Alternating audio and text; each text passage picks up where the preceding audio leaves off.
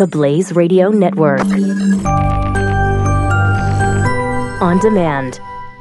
Individuals and businesses with tax problems, listen carefully. If you owe over $10,000 in back taxes or have unfiled tax returns, we can help you take back control. The IRS is the largest and most aggressive collection agency in the world, and they can seize your bank account, garnish your paycheck, close your business, and file criminal charges. Take control of your tax problems now by calling the experts at Tax Mediation Services. At 800-600-8192. That's 800-600-8192. 800-600-8192.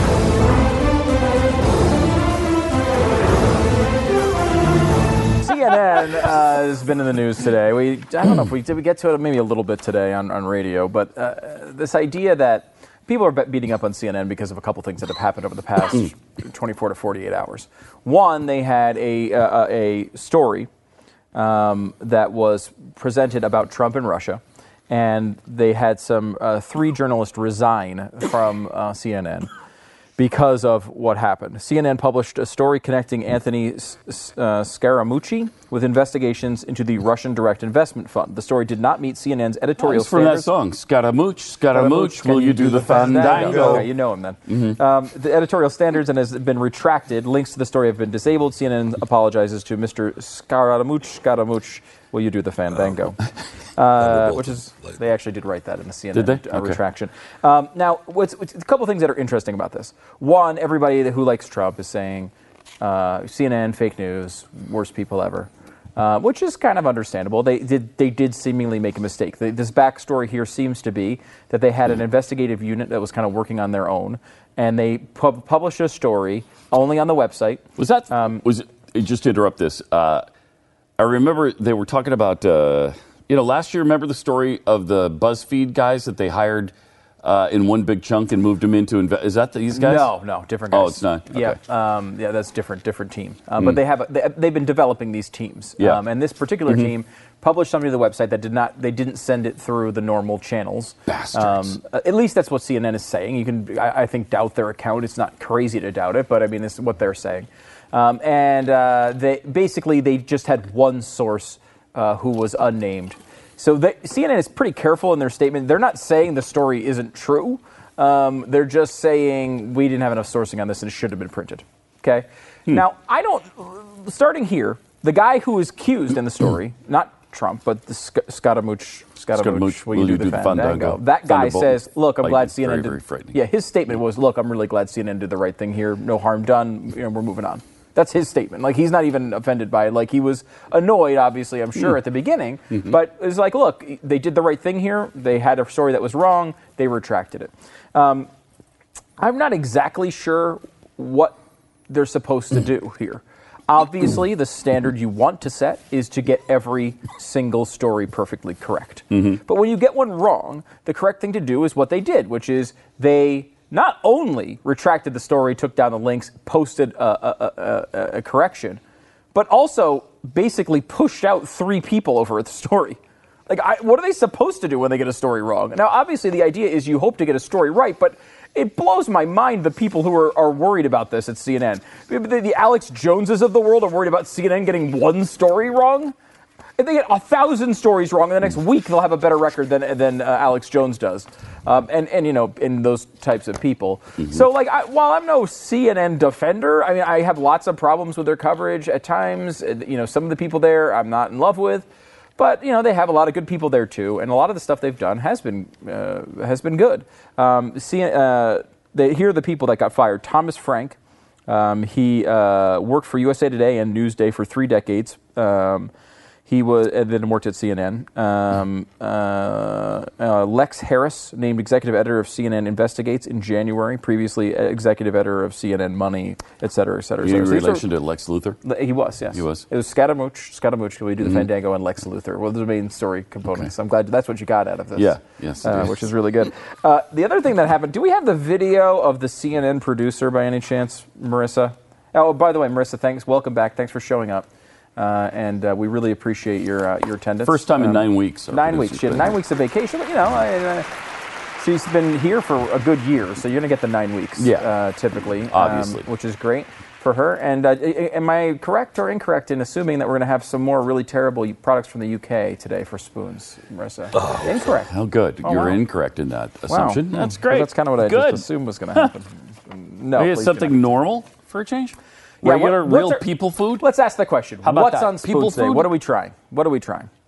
Pepsi Fire. Pepsi Fire. You know I how kind of wondered about that. Yeah, I wondered about it too, and I wondered about it so much that I purchased it myself and brought it in this morning. So good prep for Marissa, who comes back to work and waits for me to deliver the product that we'll use for today's show. So what is it? It has some... It is a cinnamon-flavored Pepsi. Very excited about this one. Okay. I have never tried it, Pepsi Fire, and I was so excited about it, I purchased it myself and brought it in. And actually hand-delivered it to Marissa this morning. And then she was able to turn that around all the way to the segment today, which is great. It's exactly... I mean, that shows how much she loves her job. Coming back first day like that, turning it around that quick. Woof. Right. You don't get that often. Thankfully. We really appreciate it. And welcome back, Marissa. We definitely missed you. There is a story today about, from I think it's James O'Keefe, in which he finds a CNN producer in front of an elevator who may or may not have had a few drinks. It looks like he may have been a few in at this point. I don't know. Maybe I just picked that up. And whoever this person is pressing the CNN producer on Donald Trump and is saying, yeah, there's really nothing to that Russia thing either. Is there? And he's like, yeah, no, there's really no evidence. There's no proof yet. A lot of it's, I mean, I can see why he says it's BS. I'd be tweeting about it being fake news too. Says something like that. That's being translated, of course, by people who like Trump to say that, it's an admission. It's an admission that they all know it's BS and they're just pursuing it anyway. It's such these things are so, before the accusation was everyone who works at CNN is targeting the president without merit. They're just going after him no matter what. They're all crazy liberals and want to take the president down, right? That was now they found a person inside CNN who agrees with them, and that also proves the bias against Trump. Right? So they have someone in CNN who is saying the coverage is I mean, he's not really saying it's unfair, but he's saying they don't have proof of it yet.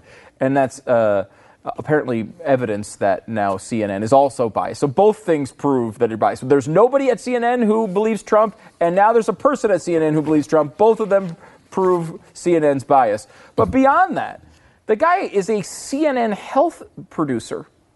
He works on a CNN health unit. He's not, it's not like they got Jake Tapper saying it, right? And by the way, you probably can find Jake Tapper saying there's no proof of the collusion, because I've heard Democratic Congressman Adam Schiff on the air saying there's no evidence yet or proof of the collusion. So again, these things get so blown out of proportion. Everyone wants to find the thing that makes their side feel better. It really is incredible to me, the search for it, because it does seem to be constant. If you take a moment off of that journey, if you're off of that quest for 5 freaking minutes where you're looking at things and saying, well, maybe this doesn't really prove my case, you're a heretic. It is really amazing. Maybe just to me, apparently.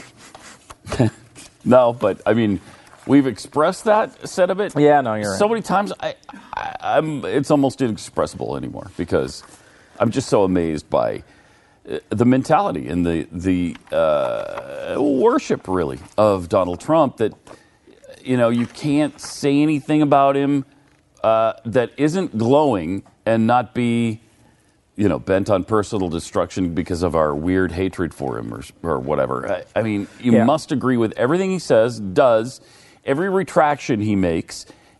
You must support everybody he supports. You must hate everyone he hates. Like Megyn Kelly, who, one of the more likable people in all of news. She's beautiful, she's good, she's smart, she's talented. And because she asked Trump a tough question, most conservatives hate her now. I know. It's bizarre. Bizarre. It's bizarre. I guess I did have some things to say about it, despite the fact that I thought I was dumbfounded by it. I'm glad. That was such a tame, in reality, not a tame question, but an expected question. Absolutely had to be asked. And honestly, you might, if you're, the fact, and this goes back to, if you don't remember the question, Megyn Kelly asking Trump, hey, you've got all these problems with women, here's a bunch of the stuff that you said, and just quoted him. And you might say, well, that's an unfair question. that wouldn't be desirable to be in a debate. I don't want to see that in a Republican debate. And first of all, it's coming in the debates. So if it had gone, if he had gone through the, let's just picture the alternative world where he skates through the entire primary process and never gets asked about him calling people fat, wenches and pigs and all the things that happened. That never got asked. And then in a big debate, when there's 3 times the amount of people listening, and it's not on Fox News, you get the questions and all those quotes come out for the first time. People aren't inoculated to them. Yeah. The reason why some of the big Trump accusations did not wind up being a fully derailing process was because a lot of them he was inoculated against them. We've been hearing about him in the debates in the Republican debates for 6 months, and so when they came up in the general election debates, they weren't that big of a deal. I mean, it's not that Megyn Kelly did something that anyone else wouldn't have done. I mean, any debate would have asked that question at the beginning. But if it was never asked before the general election, it would have hurt him a lot more. Instead, it really didn't hurt him that much. Yeah. So it's bizarre. And I really don't get it. I really don't get it.